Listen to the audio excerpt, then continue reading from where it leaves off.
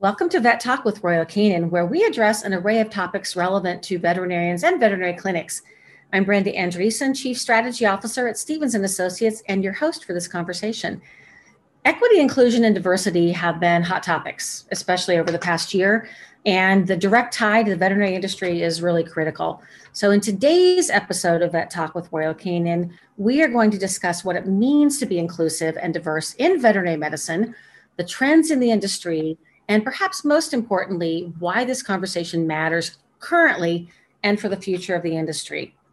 Our guests today are Dr. Lisa Greenhill, Senior Director for Institutional Research and Diversity for the Association of American Veterinary Medical Colleges. Welcome, Lisa. Thank you. And also joining us is Dr. Laura Pletz, Scientific Services Manager for the Eastern U.S. of Royal Canin. Laura, thanks for joining us. Thank you. So we're going to start this conversation with you, Lisa. You're very present in the profession, and your role at AAVMC is clearly centered on equity, inclusion, diversity. How did you become so passionate about the topic? Tell us a little bit about your background and your journey to this place. Sure. So I'm not a veterinarian, for folks that don't know that. My background is in health policy and education. And I've worked with AAVMC off and on since the mid-90s, and very early on, certainly as a young person kind of getting to hang around the profession, I was staffing AAVMC's multicultural committee at the time. And, over the years, increased interest in diversity just kept coming. And there was a real recognition that this is an area that we don't talk about enough in the profession, and one that really does need, some direct attention. And so by the early 2000s, the executive director, Larry Hyder, decided that they really wanted, AAVMC wanted to invest in the creation of a full-time position devoted to diversity. And I was recruited back to the association. And, it really at the time and continues to be a bit of my dream job to really be able to affect change that is meaningful and visible and concrete in a profession that I'm really privileged to just kind of get a chance to hang around. And so this is something certainly that's personally, important to me as an African-American woman and a woman now of a certain age. As I tell people, I'm like, I've kind of tipped over into, areas where I'm thinking a little bit more about ageism than the ways that I probably did before. And so I bring a lot of that realism and that kind of experience to the position as well. And I talk really openly about my own personal experiences with diversity and inclusion and kind of what it feels like and what the lived experience is like as a person of color kind of hanging around in the profession. And here I am. That's kind of what brought me to where we are right now and to this moment in the profession. And it's really, like I said, it's a privilege to be able to hang around and hopefully contribute something meaningful to the future of the profession. That's great. I mean, so compare and contrast here. So Laura, you're equally passionate about the subject, but have a very different background and story than Lisa does. Yeah, absolutely. I am a veterinarian, and I think for me, it all started with a passion around women and their challenges in the workplace, no matter where that be. I saw my mom in a very small town working towards, being in leadership in the school. And it was difficult, but she was so talented. And I watched that. And then my first foray into the real world of veterinary medicine, as I'm graduating, someone tells me, you can come work here on your last free block, but I'm not hiring any more female vets. And, that kind of was a big shocker for me. And that led me to, seek out one of the very few female practice owners in the St. Louis area. And that's where I worked for 11 years before I left to move to industry. But, all of those experiences really let me know that that's something that's an important issue. And then when I started being active in that space with the Women's Veterinary Leadership Development Initiative and our Royal Canin Women's Leadership Forum, I quickly found out that you can't just talk about just the issue for women. There's so many intersectionalities, so many different experiences within that's why it needs to be this larger conversation about all of us and all of our different experiences in this profession. So let's talk a little bit now about what is equity, inclusion, and diversity. How do we define that? So Lisa, I'd love to have you dive into trying to pick that one apart for a moment. Sure. So I'm going to jump around and change the order a bit. So diversity is really kind of what we mean by that word is all of the different attributes that we as individuals have. So that is gender, our biological sex versus gender identity. It can be your race. It can be how tall you are, how short you are. All these different kinds of personal dimensions that make us who we are. Right. And recognizing that each of us, while we may have various kinds of shared experiences, those experiences are going to be a bit unique for each person based on the collection of dimensions that they may have. Right. So that's diversity.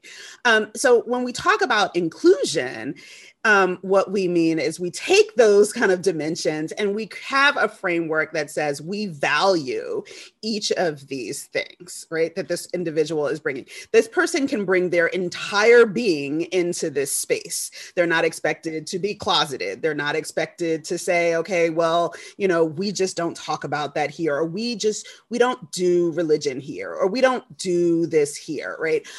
It really creates space for folks to be their whole selves in an environment.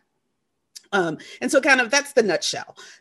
Equity is something I think a lot of people struggle with because they blend it or kind of mistake it for equality. And they're not the same thing. So equality is when everyone gets the exact same thing, right? So, if you've ever had kids or you are around kids and you give one kid a stick of gum, the other kids are like, yo, where's my gum? Like, how come they got a piece of gum and I didn't get a piece of gum, right?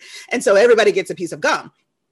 Equity is really about giving folks what they need to bring them to equal status, right? And so say you have 5 kids and 3 kids have a piece of gum. 2 kids don't have gum. They don't have gum.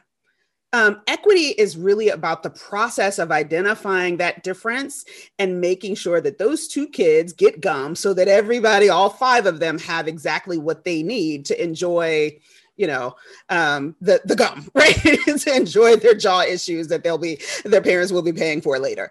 And so really it is that difference of recognizing that different people, and for lots of different reasons, it's not just because of marginalization, but lots of folks may not kind of come to the profession from the same type of background. And so we recognize that folks are bringing these different kinds of experiences, bringing these different diversity dimensions, but there may be some gaps. And that's not it's not their fault. It's not because of a lack of interest. It's not because of whatever. It really is potentially usually about a lack of opportunity. And so we are trying to find ways of bridging that gap to bring them up to equal status, recognizing that difference that exists is really not a healthy thing. That is like one of the best definitions and explanations I think I have ever heard. It breaks it down in such simple terms. So thank you, Lisa, for truly breaking that down for us. And I want to break it down just a tad bit more and go into then the idea of diversity and the inclusion part and how those two interconnect. How do we break that down and make it really simple for people like me? Okay, so inclusion is about process, right? Diversity is just, these are just things that we have. These are just the dimensions and the individuals that we are and all of those things that make us who we are. Inclusion is really about the process where we look at policy making, we look at rules of engagement, we look at how we engage with one another, and we find ways to make sure that nobody's kind of left behind and left out of a conversation, right? And so it's not necessarily a simple thing to create an inclusive environment. It takes a lot of intention initially to really kind of say, hey, are there things, Laura mentioned earlier about the practitioner who said, yeah, sure, you can come and work on that block, that free block, but I'm not hiring any more women for this practice. My mind immediately goes to, if that is the attitude, then I'm starting to think about, well, what is life like for the women in that practice? If you're like, oh, we got 3, that's enough. Right? If you're counting how many you have and you're like, no, that's enough. I start actually wondering what the lived experiences are of the individuals who are in that space, because that to me tells me that potentially there are some inclusion issues, right? There may not be really good family leave time. There may not be a consideration that, when we want to have more women in the workplace, that is going to also necessitate some conversations about scheduling, and it's going to necessitate conversations about healthcare coverage and leave time and all of those kinds of things that come with women being in workplaces. And when we say no, we're done, that means to me that that's not something that those folks necessarily, it doesn't mean that they're bad people, but it doesn't mean that they really are welcoming environment, an inclusive environment for the women in those spaces. So that's an example of kind of what it starts to look like at a more local level. So clearly it's multifaceted and it's pretty complicated, right? I mean, it's very broad and deep. So Laura, what are you seeing the impact of all of this conversation being in veterinary practice right now? Well, I'm glad that everyone is becoming more aware and talking about this. And that's what needs to happen. There needs to be discussion because you can't get to that inclusive piece without learning about each other and understanding each other and what those needs are. Some of the things that Lisa was describing, those are things that are really important factors for our profession. When you look at the demographic shift that we have seen, we have to look at what it's like for women in this workforce right now, because it's 80% plus that are graduating currently. So it's a really important consideration, but there's also just these really important inclusive behaviors that aren't about the big policy items in the practice, just how everyone behaves. Can everybody really be themselves? Or is there only going to be a select group of people that seem to have all the power and all the good shifts and all the, get all the good spots that they are, just doing their little thing and not trying to get to know anybody else. And it's just not a welcoming environment where everybody wants to know and understand each other. That sometimes is, I think, the really hard part is how do you figure that out? Because people don't like to be forced into situations where they have to, not be with their crew or their little clique that they form. But that's how some of those things happen. So I think it's just really key that we think about what does a really inclusive veterinary clinic look like? And the thing is, it's good for business. Like the better you can make everyone comfortable, happy, you're going to have less turnover, you're going to have engaged associates, the animals are going to get much better care. Everybody's going to be able to show up and do their job. So it's the right thing to do, and it's good for business.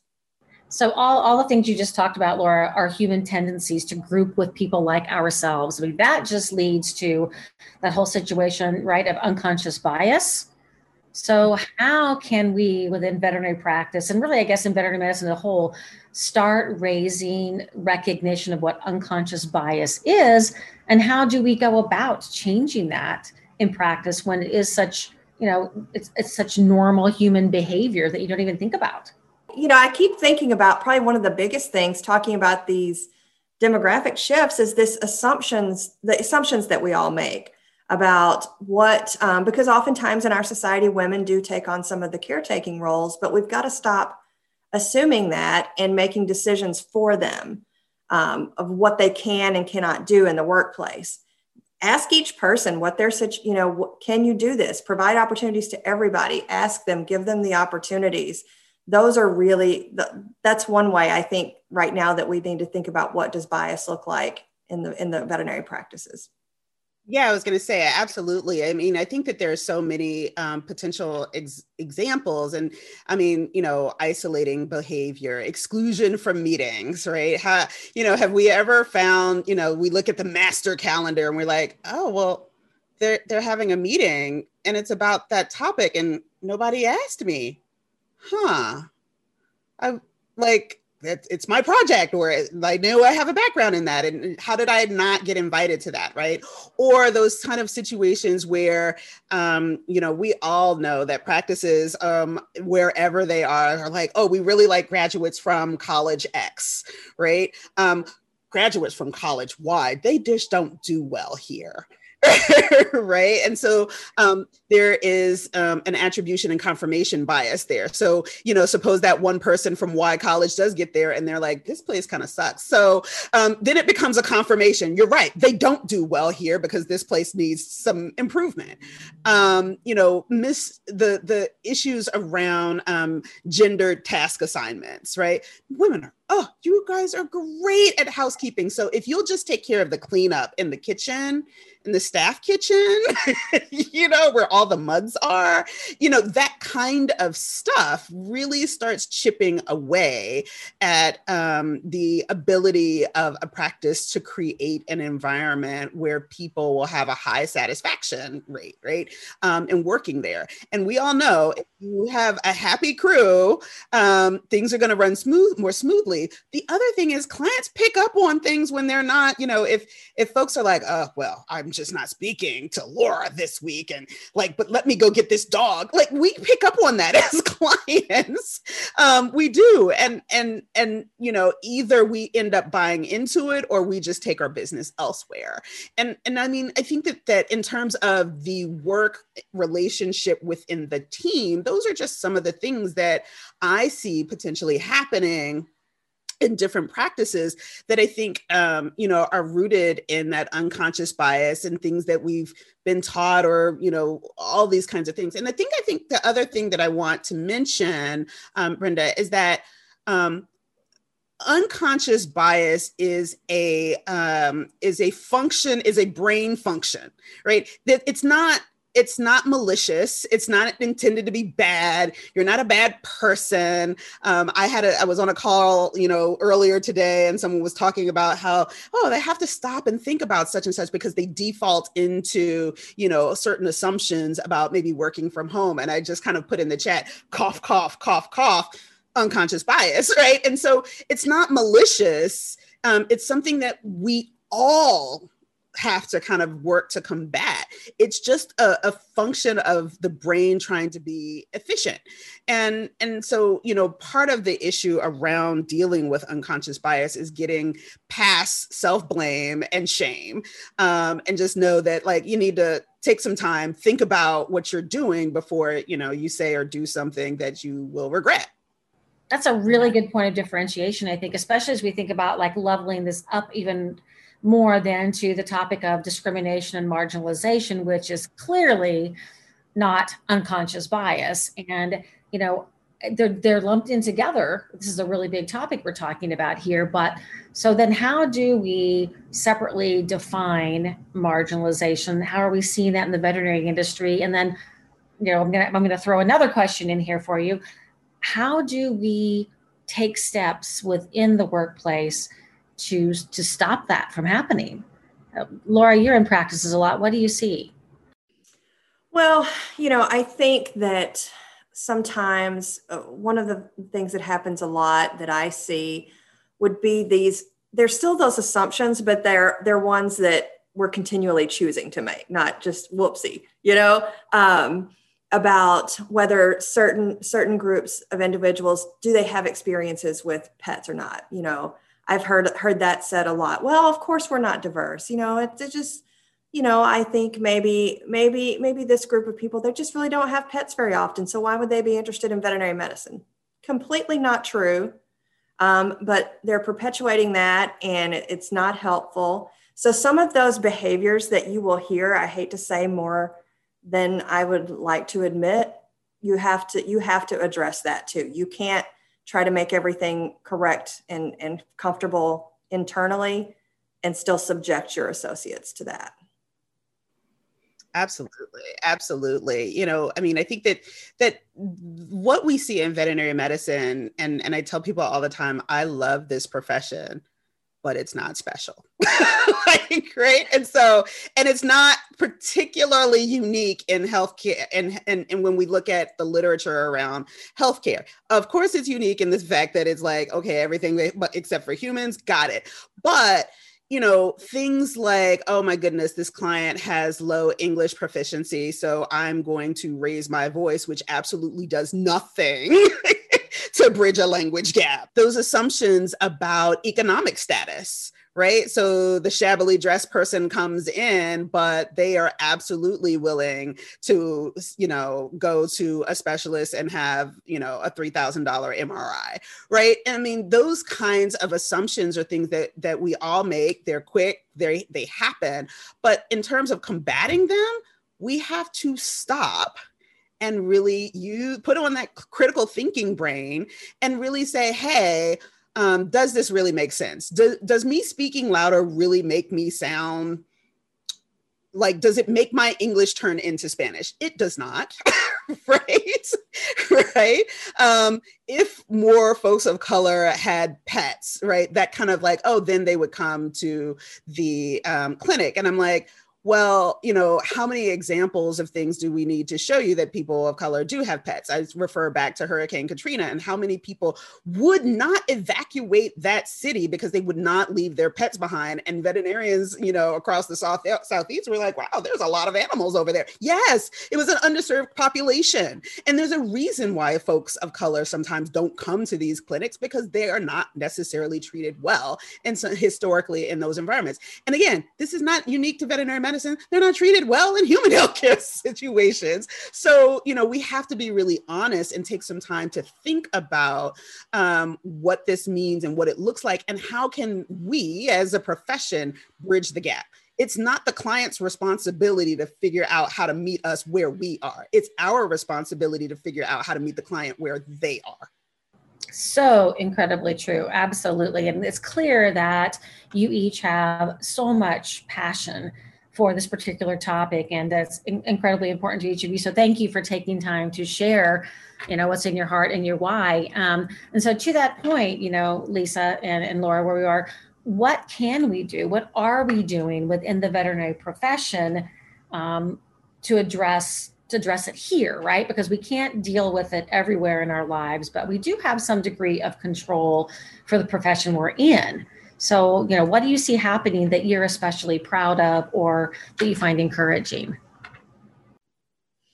Well, I think there's been a lot of efforts to provide educational training, which is important. I've already said how important I think it is that we're having these conversations with each other, but sometimes we need to learn first and then come to those conversations. Don't put the emotional labor also on your coworkers to help you understand everything. Do some work and learn. I've had the pleasure of working with Lisa on some other items. We did some training through the AVMA that was provided on 3 wonderful topics in the subject matter. And those were made free of charge to everybody this last year with the recognition that this is a big thing that we really need to be educating everyone. So educate yourself and educate others. Once you know better, you do better, and then you help others.